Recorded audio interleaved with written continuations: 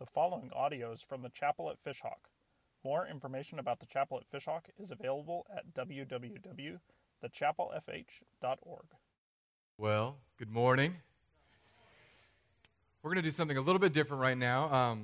I want us to read today's passage together. So if you would all stand up for me.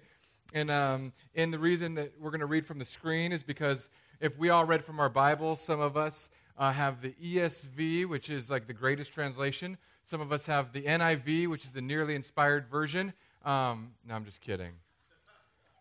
We all have different translations of the Bible, and so we're going to do this together. This is coming from 1 John, and today we're moving into the series on the ones I named after my kids. So we had Savvy Faith, How to Share Your Faith, something like Silas, How to Stand Strong in Hard Times, and now it's Action Jackson. Jackson means God has been gracious, so how do we walk in God's grace?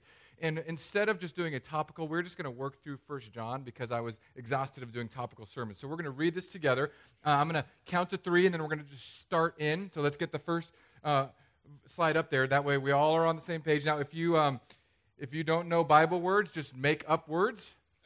If some word comes up and you're like, I don't know what that means, just say something like Jesus or squirrel, and you'll fit right in to the Chapel family. So ready? 1, 2, 3. That which was from the beginning, which we have heard, which we have seen with our eyes, which we looked upon and have touched with our hands, concerning the word of life. The life was made manifest, and we have seen it and testify to it, and proclaim to you the eternal life, which was from the Father to us.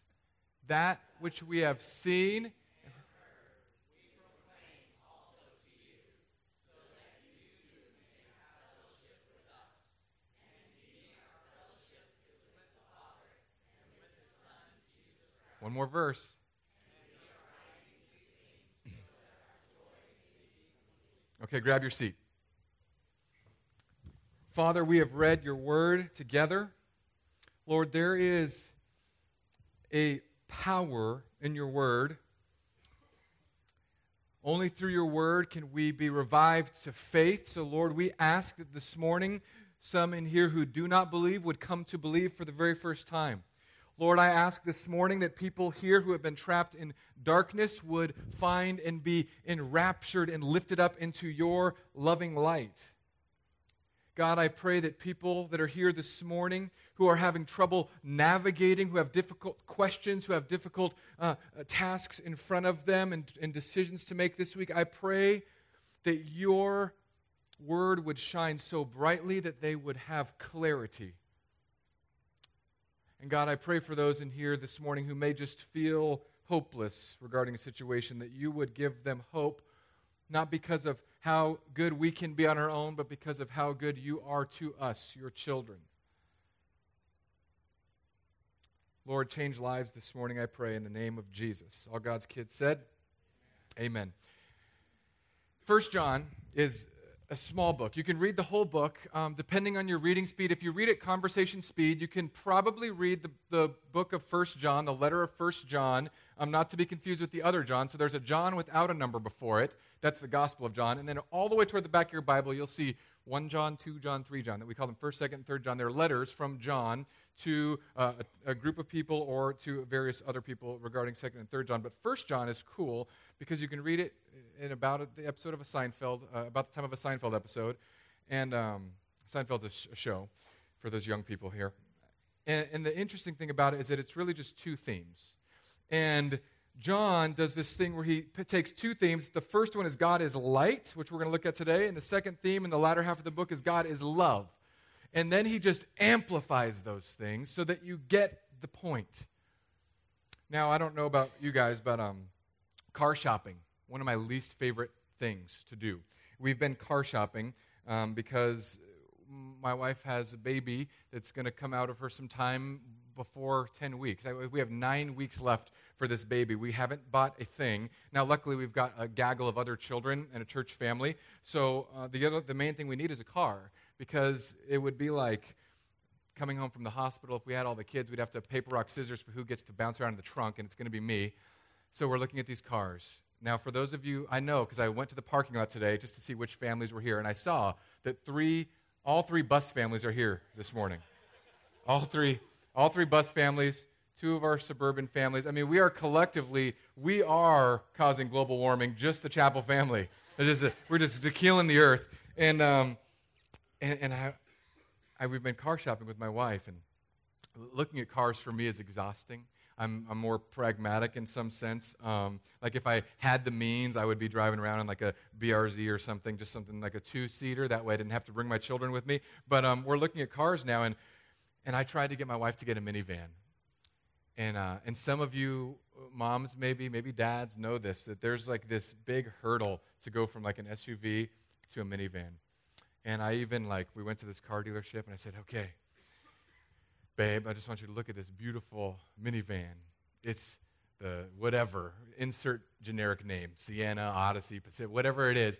They had DVDs, and the chairs, little footrests, space for days. The kids can crawl in and out. You can just wave your foot under the bumper, and the thing opens up. And then I don't know how you close it. You just wave. I don't know but it closes down. And my wife would just look at it, and she'd walk around. And then just silent tears. Right in the middle of Chrysler, Dodge, Jeep, courtesy. And I'm like, oh, I'm failing as a husband. So then we go to look at other cars. Because I'm like, well, we got a budget, babe. This is what we can afford. She's like, but I really want a Suburban or a Sequoia or one of these big cars. I said, babe, we can't do that. I said, maybe we can get the same car that we can get with school bus back here. That these people have. I don't know how much those cost. So we're going around looking at all these cars. And it's the same thing every time. So here's what we do. I get in. I sit in the front. I fit. I'm 6'6", if you can't tell.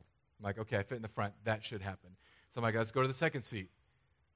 I'll call this fitting. It's fitting like tuna fits into a can. And then I go to the third seat. And then I start seeing things on my knees that I didn't even know were there because my knees are supporting my cheeks. And over we look. And you would think it's exhausting. And it was exhausting.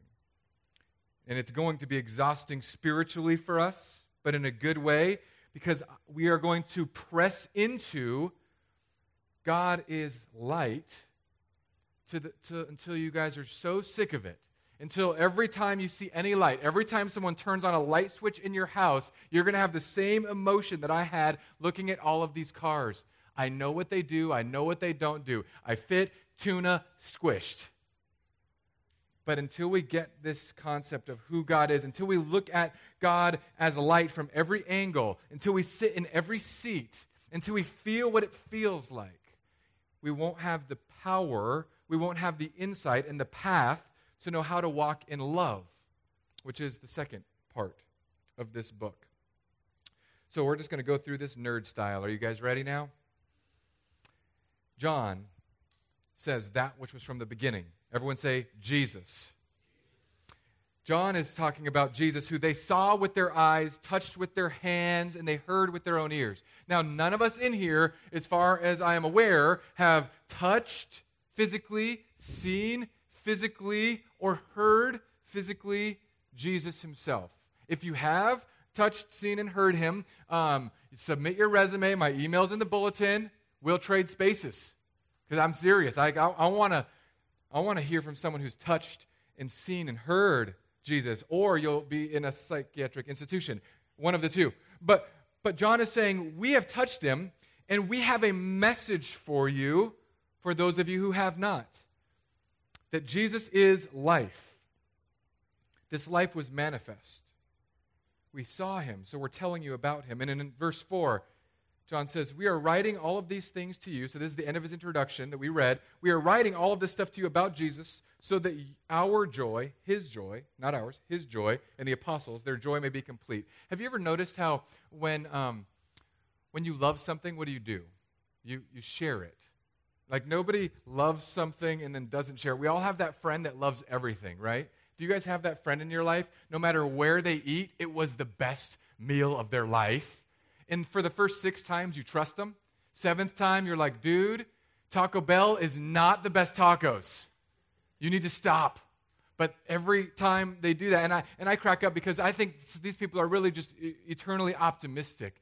I love it when the grandparents come over, and all the grandparents, they come to my kids because our kids are their favorites. And I can say that because none of my in-laws are here right now, and my siblings aren't here. My grandkids are the favorite. I can prove it to you also. We moved from the West Coast to the East Coast. This was 3 years ago now. And my mom and stepdad moved here. My middle brother's moving down here after he gets out of the Army. And my in-laws just moved over here. This is how I know we're the favorites. Now you may think, well, grandparents, they love all their grandkids equally because that's what grandparents say. But we all know, just like all parents say that all of my kids, I love them equally, we're lying. We all have a favorite, and it changes. Now, maybe you're different from me. But so I tell my kids, you're my favorite right now. And they know that, and you may think that's bad parenting. You're going to give your kids self-esteem issues. They're pastors' kids. They're going to have all the issues. I'm already saving, not for their college fund, but for their therapy fund.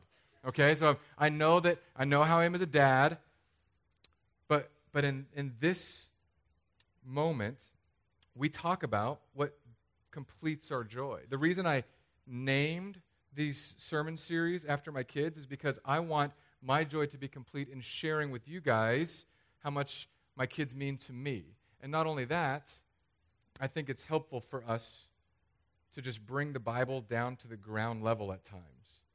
So I want you to ponder this question. What do you share with other people most frequently?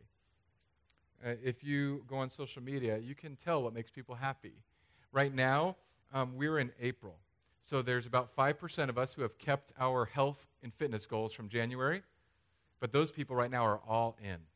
They are posting paleo, keto, whole whatever diets. Still, it's past February. Most of my friends that are carrying their diets into April, I begin to disdain in my heart. I look at them and think, I don't like you because you're self-controlled, and I am not. But they share what they love. Some of you love your vacations. You love where you go, and that's really cool. I love watching some of your vacations because it gives me ideas, especially those of you who have all of these children. Because now I look at my children, and taking them to McDonald's is like an investment. It's $50 just to go get nuggets and fries with this many kids. I don't know how some of you families do it. Some of you go to the movies, and you're like, I love this movie. If I asked you what's been your favorite movie lately, I'm sure most of you in here have one that's like right at the top of your head. Some of you, when I said favorite movie, I already saw your arms going up. You were like, Wakanda. I saw it. Some of you, the Christian people, you were like, I said, what's your favorite movie? And because we're in a church, you have to be like, well, of course, The Apostle Paul was my number one movie because it's out right now, and Jim Caviezel plays Luke, and he was Jesus in the last movie, so it's not confusing, but my favorite. And you may have not even seen it. I watched it, and I nearly fell asleep about 300 times. And then some of you are like, no, best movie ever. I Can Only Imagine, because it's about that Jesus-y song, I Can Only Imagine. The song that literally, I feel like I love it, that song personally, and I loved it in the past. But if we sing that more than once every 1,000 years in the kingdom of God, I'm going to be like, Paul, Jesus, somebody do something. This is ridiculous. Because that song just gets stuck in your head, and it's the same chords. There's no musical ingenuity in it. But some of you are like, I love it. Some of you right now, maybe you're on that Christian movie kick. Maybe since you saw The War Room, you're all about your own war room. And you put pictures of your prayer closet up in your Instagram post. Because God says, those who pray in secret, God will reward in secret. And if you talk about your prayers with others, then that's your reward. You get nothing from God. I thought that was odd. Some of you talk about your spouses, which is good. Well, it can be good. If you're constantly saying, like, the old ball and chain, you need therapy and counseling. Because a wife or a husband should be a joy. They should light up your world. It's not somebody that drags you down. And maybe you're here and you're like, well, my spouse does drag me down. What do I do? How do I fix them? Well, you don't. You can't fix your spouse. If you haven't learned that yet, that means you've been married for less than a month. Okay? If you've been married longer than a month, here's what you do. You start with this prayer that I gave the chapel years ago. I said, if your spouse is just You can't stand them. They drive you crazy. They push your buttons. They hit the nuke button every other day. Here's what you pray. Dear God in heaven, creator of heaven and earth, send your Holy Spirit to attack my spouse with love and change. Amen. And that's it. Or, put simply, God, get him. Unless you're my spouse who's not here. Okay, we're good. Now, what's the message? This is the message. Verse 5. This is the message that they want to give to you. The people who saw Jesus want to give this message to those of us who have not seen Jesus. This is the message we have heard from him and proclaimed to you that God is light. Everyone say, is light. I love light. As a parent, there's things on the hate list. I hate, as a parent and a human being, decaffeinated coffee. Bad. If you drink decaf, I'm judging you. We don't judge people at the chapel, but I'll judge you for that. I hate turkey bacon. I don't get it. I just don't. Someone tried to give me tofu meat. It's like meat, feels like meat, tastes like meat, made of tofu. I don't get that either. I like tofu just fine. But isn't it weird at this point that we're turning tofu into meat? You're never meeting the person that says, you know what I got? I took all this kale and I turned it into beef. Or you don't have someone that says, I took a beef patty and said I smashed it, roasted it, sprinkled dirt on it, painted it green, and turned it to kale. This is a beef kale chip. Have you ever wondered why that happens? Because we like meat. So anyway, that's a side note. What I really hate, most of all, the most abhorrent thing in my life, the thing that drives me crazy, the thing that keeps me up at night, the thing that makes me walk gingerly from my door to my children's room every morning when I get them ready for school, hate clear Legos.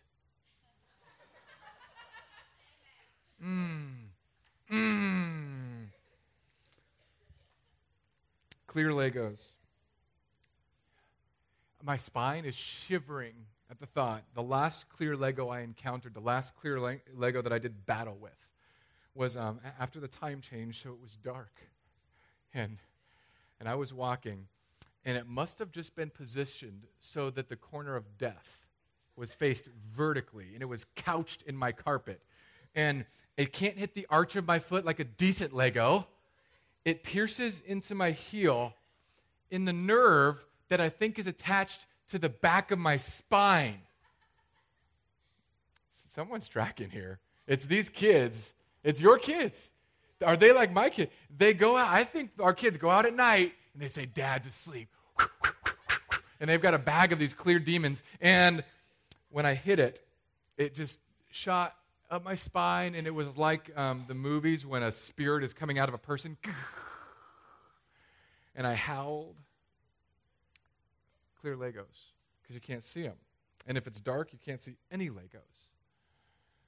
When we talk about what it means that God is light, it means that there is a way that we see and understand who God is, what God has done, and how he wants us to walk. There's a light on the path ahead of us. I am 2 seconds away from buying those snap lights that are getting marketed to me online, where you just plug them into your outlets and it just shoots light all over your floor at night. Because of Legos. Because I want to see where I'm going. It's if you can't see, bad things happen. For example, again, I know how many stairs I have in my house. I've counted them before. But for whatever reason, I could not tell you the number of times I've gone to take the last stair and found no stair there. You guys ever done that? Where you're already on flat ground and you take a stair and you need to go to the chiropractor? Because I'm not seeing clearly. Now, equivalently, I see people doing this in their spiritual life constantly. We focus on these peripheral issues that make us feel like we're walking with God, but we don't focus on actually just saying, what light is he casting forward? What understanding does he want me to have?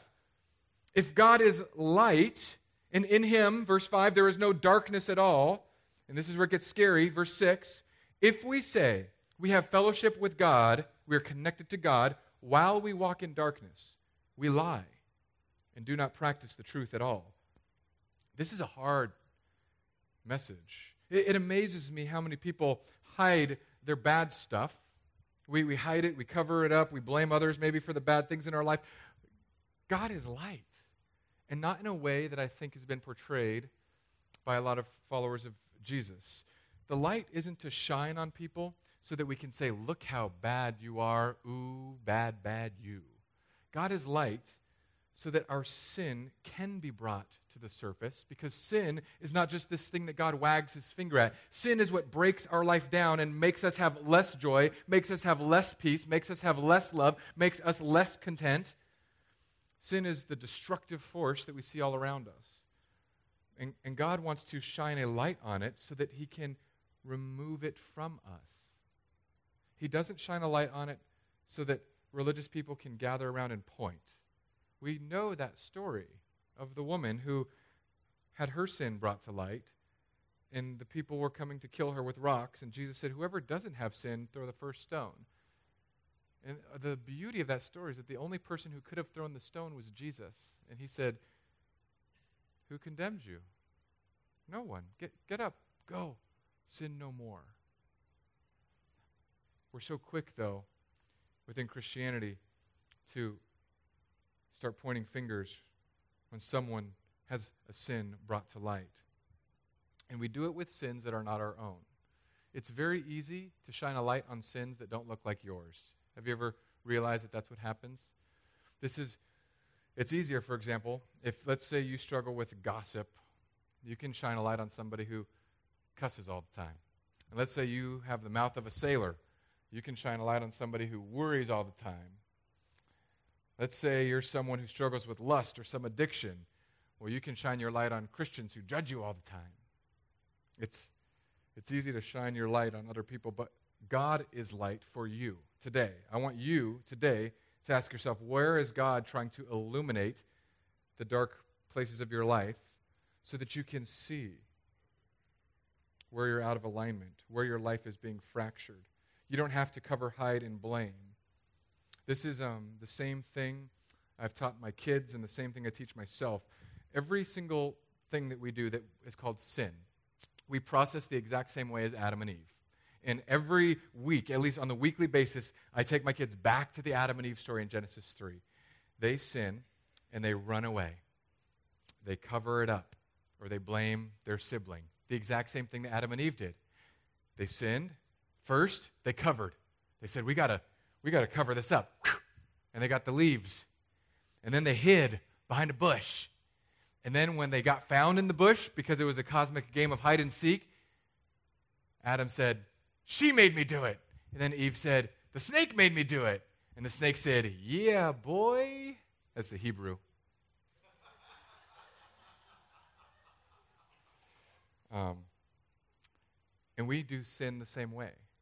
It's the three things. It's the cover, hide, blame. Every one of us, when we sin, we manage our sin. We try to cope with our sin by covering, hiding, blaming.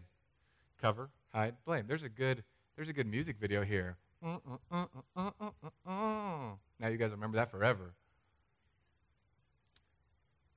Because we cover, we don't want the light to penetrate. We hide because we don't want to be seen by the light. We blame because when light begins pressing into darkness, it hurts. Have you ever noticed that the darkness doesn't win? You flip on the light switch, and it's not like the darkness says, I will not retreat. It just, boom.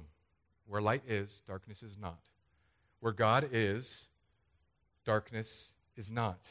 But some of you are thinking right now, wait a second, I believe in God. You told me it's all about God's grace. It's a free gift of God for me. But I am jacked up. We've got good news for you. We're going to keep reading. Verse 7. But if we walk in the light, as he is in the light, we have fellowship. The word for fellowship is a very famous Jesus-y word. It's called koinonia. It's like a connection, relationship to each other. It's not just like the 90s version of fellowship where every church said, what are you about? We're about family, fellowship, and fun. It's not that. It's being connected intimately. It's sitting down with someone and allowing someone into your life and you being part of theirs. We have fellowship with one another if we walk in the light, and the blood of Jesus, his Son, cleanses us from all sin. Cleanses us from all sin. Man. So let's go back to the very beginning of verse 7. Can someone read to me what the first word of verse 7 is? But there's no other way to say this, but the same way I've said it every time we come to this word in the Bible. I like big butts. Because there's only like 3 middle schoolers in here with me? Come on. And I cannot lie. You other brothers can't deny. Never mind. Okay. Google it. Just Google it if you don't know what I'm talking about. Because it seems bad. If we lie, we do not practice the truth. We're lying if we walk in darkness. But if we walk in the light, as Jesus is in the light, we have fellowship with one another, and the blood of Jesus cleanses us from all sin. I can't stand pastors that don't talk about the blood of Jesus. They're like, oh, blood, it's weird. I don't really like talking about the blood of Jesus. I'm like, what do you talk about if you don't talk about the blood of Jesus? Because we had to have a life sacrificed for our life. Even in the Garden of Eden, they covered with leaves, but they left with animal skins, which means somewhere in that story, God had to kill an animal to say your sin was so grave, something had to die to take your sin's place. The blood of Jesus is crucial, and it cleanses us from all sin. How much sin? All sin. And unless you find yourself trapped in the penalty version of Christianity, I need to explain to you, it's not just like all sin in the generic. I want us to specifically understand that the blood of Jesus cleanses us from the penalty of all sin past that we've ever done. The blood of Jesus cleanses us. It begins washing us from the power of sin over our lives currently. And the blood of Jesus will one day rescue us from the presence of sin completely. It saves us from the penalty. It cleanses us from the power. And it will one day remove the presence of sin entirely. It's a past tense, present tense, and future tense reality if we are in Jesus. Now, some of you are saying, I believe he could save me from the penalty, but I've been wrestling with this thing, struggling with this thing. I hate this person. I worry. I do this. I do that. How does the blood cleanse me from the power of sin today? How do I walk in the light of Jesus today? Now, here's where we can go one of 2 main routes. First route would be the standard church route. Well, here's what you've got to do today. You need to read your Bible. What's the word we put after that? More. And pray more. I could not tell you the number of times I've been told to read my Bible more and pray more. It's maybe been 10,000. I don't know. But the thing I dislike about that is that for whatever reason, because I think I was such a scoundrel of a human before Jesus, I've rarely struggled reading my Bible and praying. It's not been one of my struggles. Because I know that I was wretched, and in Christ I'm made whole, and that really grabbed me. So I don't struggle generally. So people that would tell me when I was going through a hard time, when I sold all my stuff and moved to Hawaii to get away from life, and they would say, you need to read the Bible more. I would look at them and say, dude, I read the Bible more than you. Well, maybe you're not reading it right. Shut up. Are you praying? I'm praying, and I'm wetting the sand of the beach with my tears. What do you mean am I praying? Are you praying the right way? Shut up. I told a lot of Christians that for about a year and a half. I didn't like them. I didn't like followers of Jesus because they gave me the answers that I didn't want to hear. They would tell me in my hardest, darkest days, you know, brother, God's going to work this out for good. Have you read Romans 8:28? Yes. On the back of every coffee mug, every T-shirt, every bumper sticker from a church. I've read Romans 8:28. Maybe you should memorize it. Maybe you should memorize the part where David pees on a wall and gets beat up. I was not very happy then. Because that's these cliche things that we give Christians. Well, I'm struggling with this thing. Read the Bible more. Pray more. Maybe you just don't have faith. Maybe you need more faith. Those things, those phrases, they're all true. That's the hard part of them. It is good to read the Bible. If you are in this book more than you're in other things, it will shape you. But if I tell you, like, how much Netflix are you watching this week? Have you been binging some Netflix shows, or have you been in the Word of the Lord? You know what I just did there? I just used shame, which is a sin, to try to motivate you to be in God's Word. How happy do you think God is when we do that? When we use a sin like shame, like I'm going to shame you and condemn you to get you to read God's Word. How long do you think that motivation lasts? But we do it all the time. It boggles my mind. What we need to begin to do is not just shame. We can't shame people. We have to show people the beauty of the light, how incredible the light is. If there were light in the hallway, I wouldn't step on the Legos. My brother and I, this is my middle brother. I don't know, he's small. But I mean, he's big. He's an Army Ranger.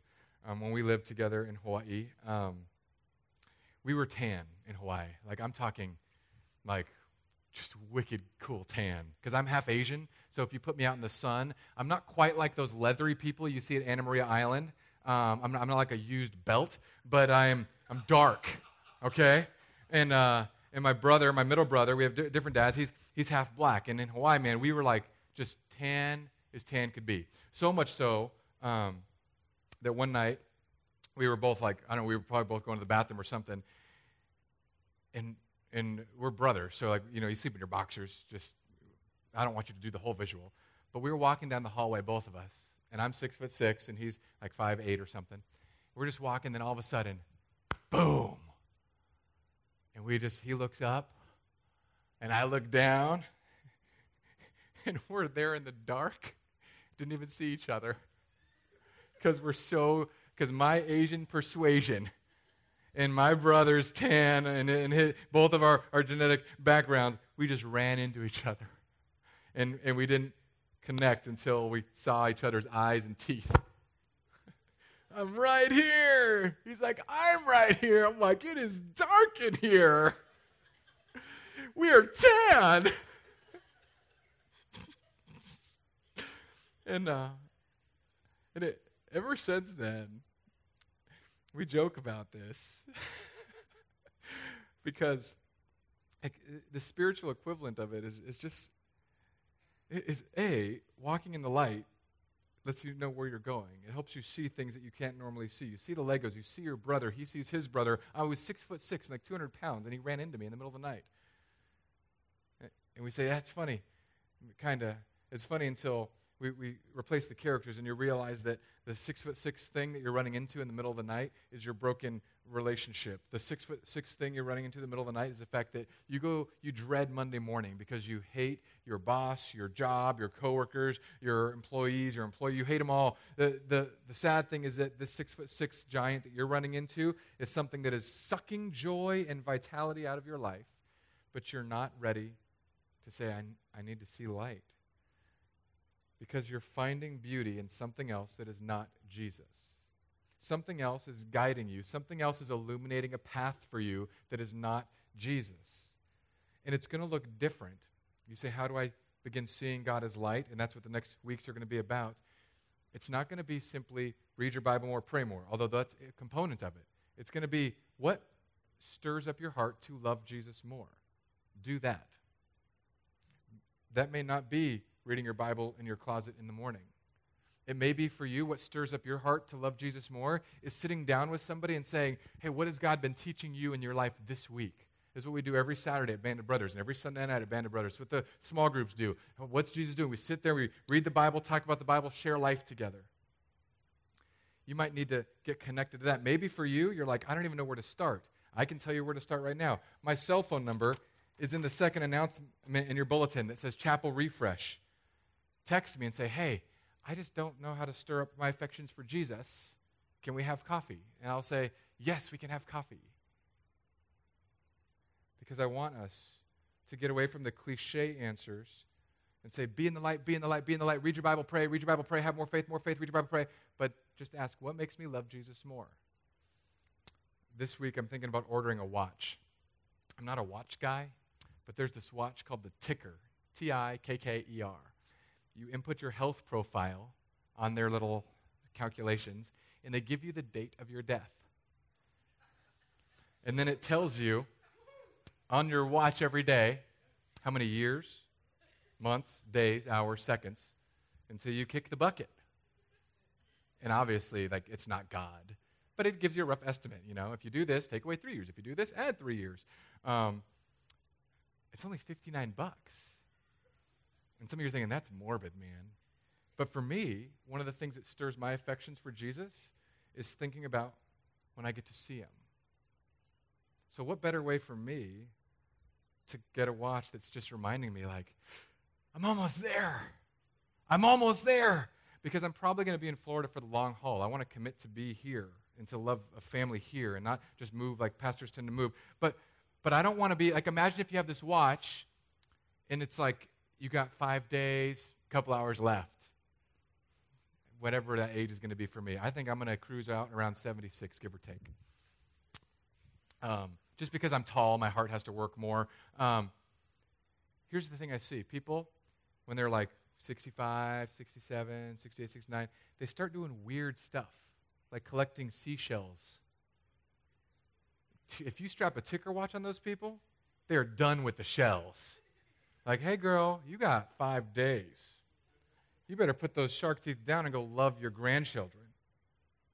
Or maybe for you, it's the way that you would live your life. Maybe some of you are just so trapped in total despair and disappointment in your life, you've forgotten what it even means to love God in a way that makes you passionate for him. It's probably not the ticker watch for all of us. It's the ticker watch for me. What is it for you that stirs your affections toward him? And then lastly, verse 9 I have to get to because it's the most popular verse in this passage and we didn't get to it. If we confess our sins, he is faithful and just to forgive us and to cleanse us from all unrighteousness. Confess, family, he is faithful. Don't hold it in. Bring it to the light. If you can't confess here, where we are as a church family now, it'll be hard for you to confess anywhere. And it's not always going to be easy. It will be messy. But at the end of it, we will still hug you and hold you and walk with you and be there for you. But you got to confess. Confess because he is just. Confess because he forgives past, present, and future. He cancels the debt. Confess because he will make you clean. He will change your attitudes. If we confess our sins, he is faithful and just to forgive us our sins and to cleanse us from all unrighteousness. Make this the banner over your life this week and begin to see God melt your heart as you realize how much he loves you and died for you and gives you in the Holy Spirit. Let's pray. Father, you are good. You are good, and your grace endures forever. You forgive weary sinners like us. Help us, Lord, to walk in the light. Help us to have Jesus as the focal point that lights our way. Help us to run from the brokenness and the things that tear us down. Help us, Lord, to confess. And God, I pray that this would be a family where we could confess and nobody would cast stones. I pray this would be a family, God, where we don't even pick up the stones of judgment because we recognized how loved and forgiven we all are because of you. It's in Jesus' name I ask all these things. And all God's kids said, amen.